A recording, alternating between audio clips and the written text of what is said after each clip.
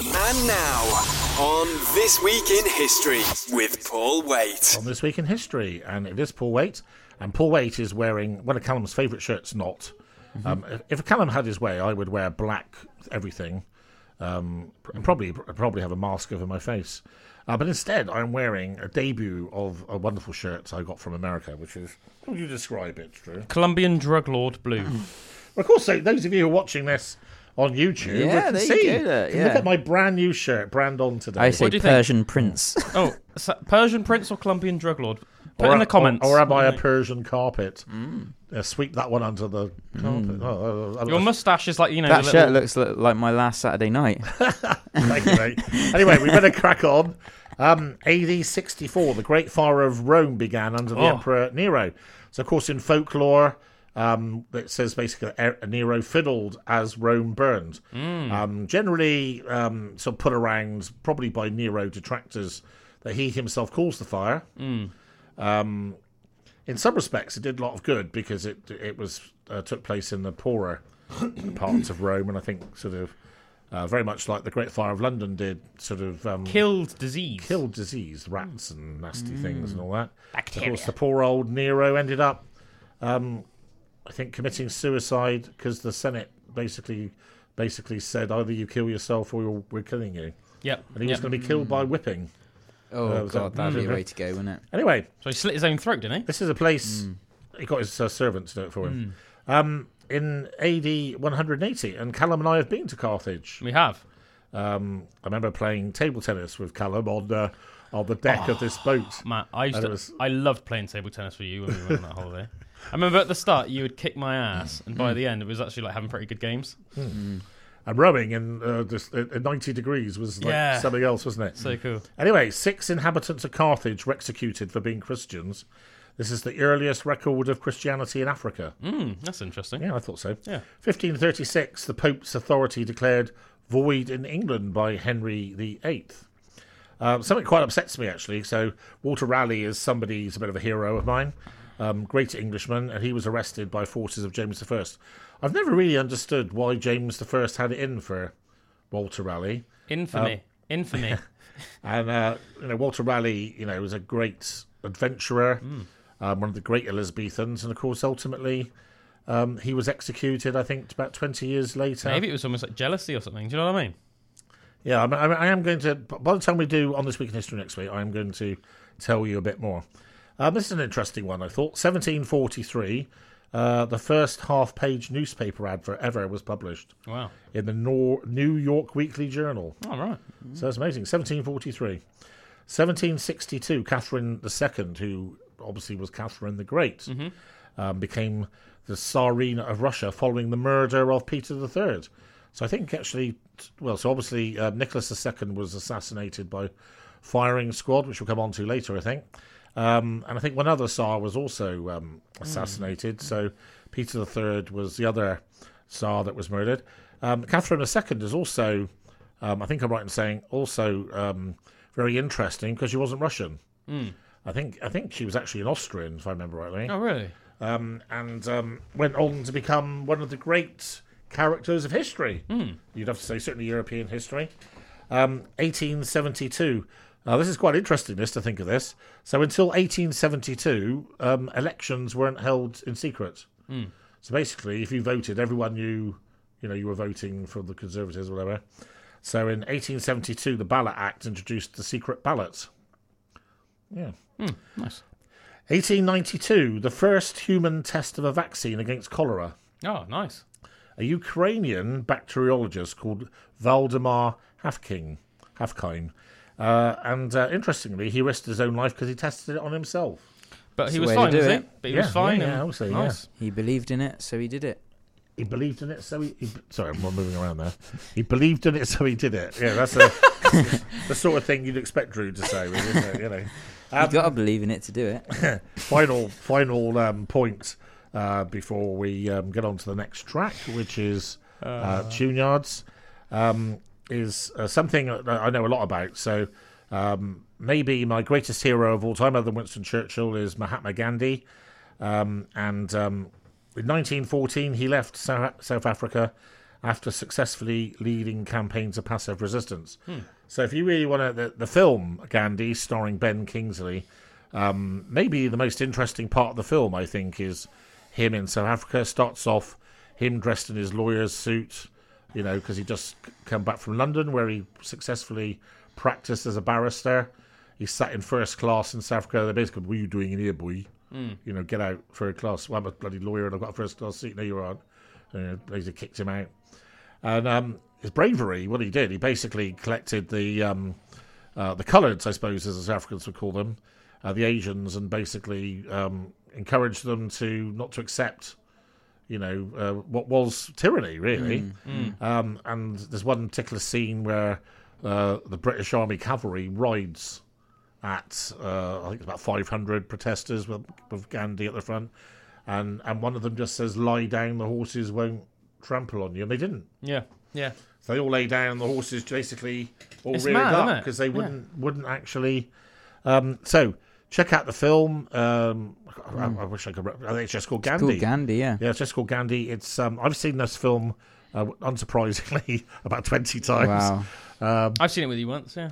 It's just a brilliant film. So have a little bit of break now. 2 yards, and I'll catch you with the second part of On This Week History in a minute. On This Week in History. So welcome back to the second part of On This Week in History. I had the floodlights all over me. You'd think we were in Wembley Stadium with 83,000 people not practicing social distancing. None of them with face masks on. But because it's football, you're allowed to do that. Yeah, for some reason. What's that all about? I don't know. Yeah, you can't walk But, in the ring. Might get shouted at by some lady in Marks and Spencer's, though. Yeah, like I do, yeah. So, 1917. I think we discussed this in previous shows. So in 1917, there was a royal proclamation by George V, changing the name of the royal family from Saxe-Coburg-Gotha to Windsor. Why do you think that was, Drew? I have. So if you don't know this, I have told you before. So you get an extra smack on the bottom.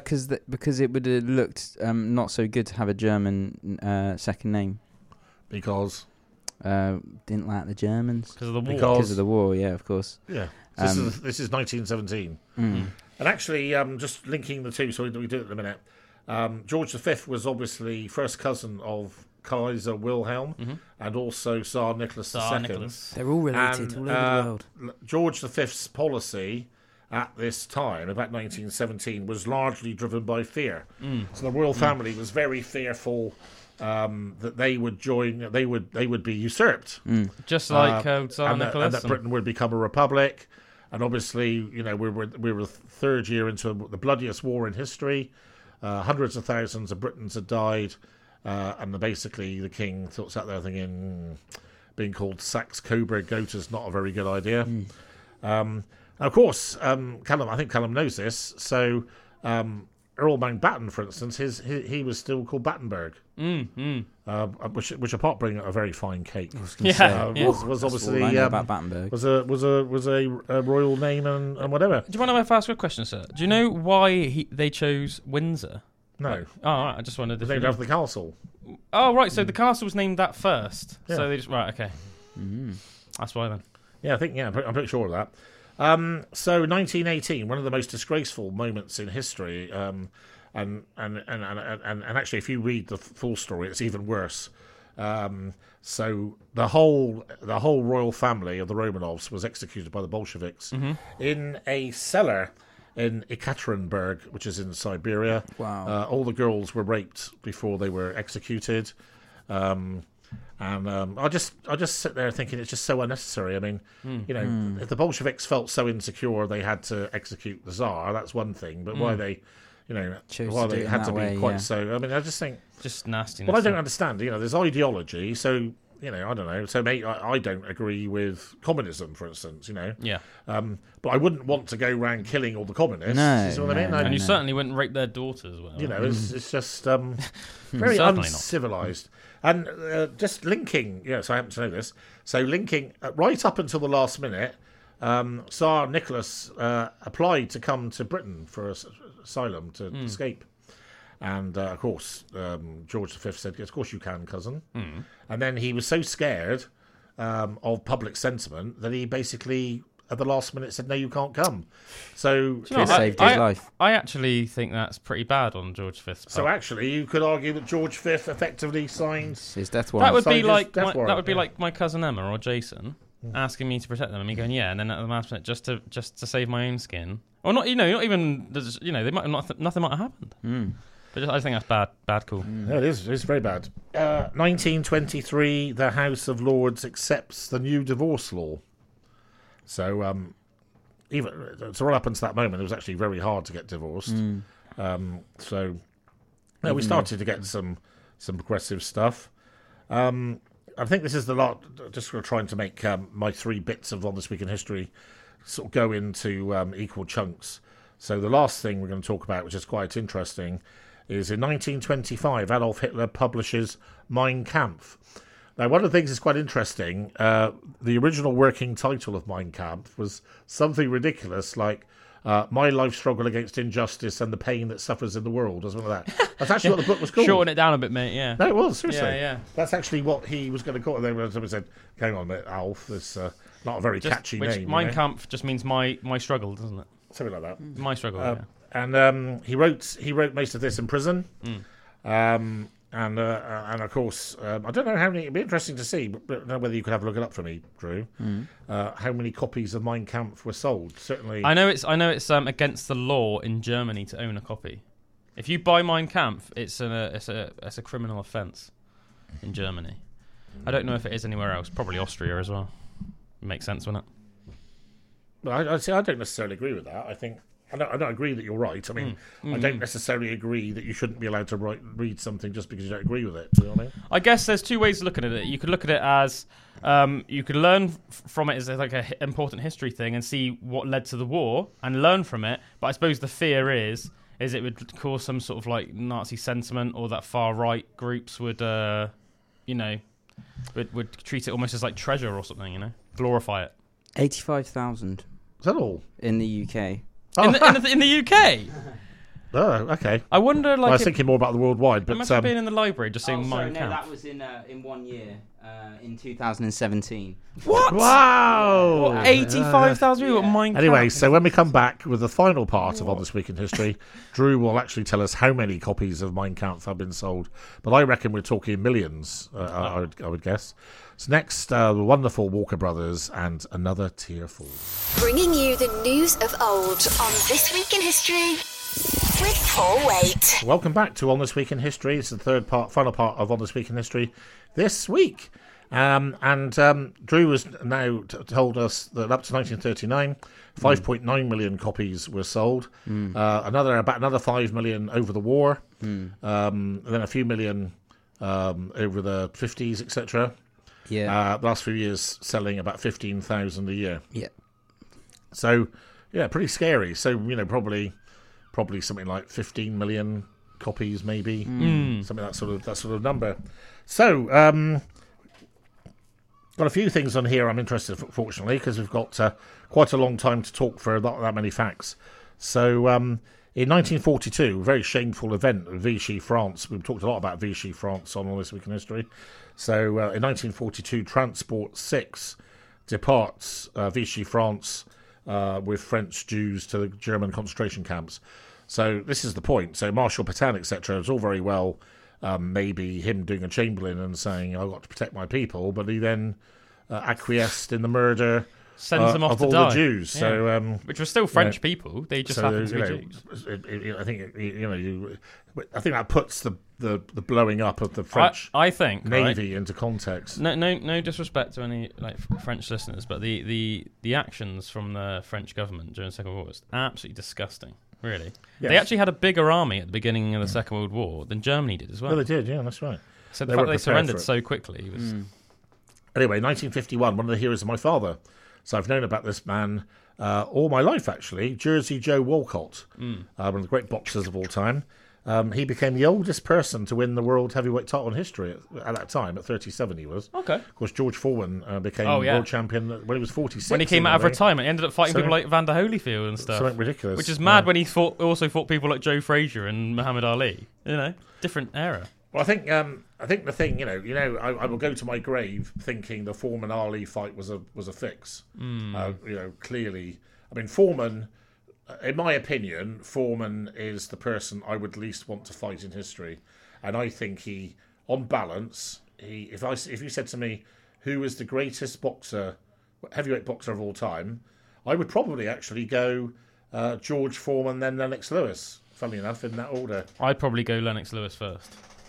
But I mean, what is the mark of how good Foreman was? When you consider that when he was a young man, he was just like was like a big Mike Tyson. He was like Olympic gold medalist as well, wasn't he? Yeah, like you imagine, how good Mike Tyson was, but you imagine like being like Mike Tyson, being as brutal, being as like him, 6 inches taller, but being much taller and bigger. 6 inches taller, 5 inches and broader. the fact that he, as a slow old man with no hair, he was able to beat the best and a bit of a belly on him. Yeah, the best people. Really shows. Yeah, I think he only got beaten by Evander Holyfield, who himself is probably in the top 10 greatest heavyweights of all time. Maybe. So 1955, the first electric power was generated from atomic energy, sold commercially. Next, funnily enough, we were talking about this earlier, Callum. So 1971, Eddie Merckx wins his third straight Tour de France. Right. Now, what was amazing about this, and this probably won't mean a lot to you, so those of you who love cycling like I do will know the Tour de France is divided up into various classifications. So you have the main prize, which is obviously yellow jersey, which is based on total time spent over all the stages. And usually the winner doesn't win by very much, maybe a minute or so. And then you have what's called the green jersey, which is points. So every day you can win points for winning sprints and things, and you get little sub-sprints during the day and all this. And then there's the young rider's jersey. I can't remember what the white jersey's for. There's a white jersey, and then there's the King of the Mountains, which is the polka dot jersey. all right. So you get so many points for stages. And so if you take... so something I'm very proud of. You won't know this. Mark Cavendish has won 2 stages in this year's Tour. Oh, is it? At the age of 36, whatever he is. Fair play. And he's now only 1 stage win away from winning the most stages of any person in history. Wow. Mark Cavendish has now won 33 stages of the Tour de France. Not bad for a Manx guy. Now, what's even more amazing is he didn't have a ride. So up until a week before this year's Tour, he didn't have a team, didn't have a ride, and then maybe he's considered the world's greatest sprinter got injured, and this team basically said... They took a leap of faith, and they basically said, this old bloke, Cavendish, he used to be the best, we'll go and sign him up. And look what happens. And he's repaid with two wins. But what was amazing about Eddie Merckx was not only was Eddie Merckx almost, I think beyond all doubt, the greatest cyclist of all time, and under any way of judging that, he also, not only did he win the Tour de France, he won the green jersey. Wow. He won the King of the Mountain. He won the most points. He won... You know what I mean? It was just unbeatable. Wow, fair play. Yeah, absolutely great. And I it's funny actually. I wasn't going to watch the Tour de France this year, but I've started watching it, and there's a wonderful new rider called Pogacar, who is maybe the best rider since Merckx. Really? Watched him riding on Saturday, and he just destroyed. It was just amazing fitness.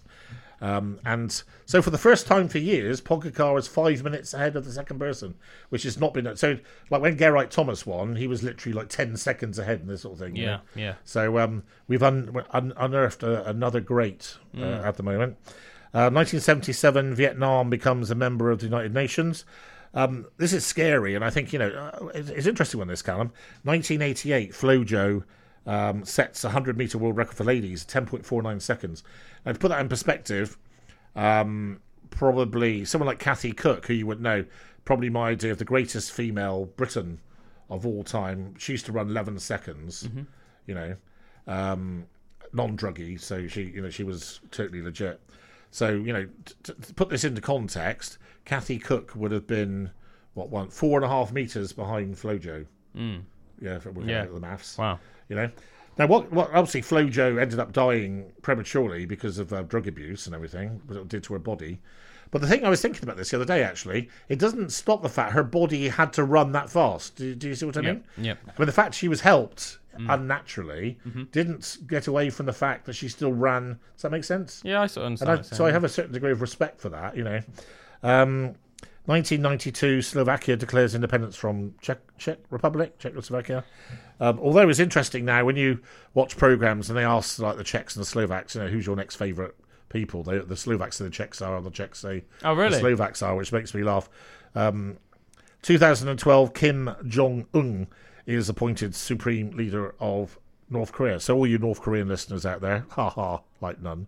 Yeah. I can say what I like about him. So he's a complete nut bar. Yeah. And finally today, gone way over my time, 2018, Cliff Richard wins his privacy case against the BBC. Absolutely shocking injustice and what the media at its worst. I can actually remember sitting in my chair watching the BBC with a helicopter outside, and of course it was all portrayed like he was some child molester and everything. Weird. So there we are. That was on This Week in History, and this is the... Who is it? Who is it, Drew? It's Aerosmith. Sorry. Available now on iTunes, Spotify, Google Podcasts, and at AspenWaiteRadio.com.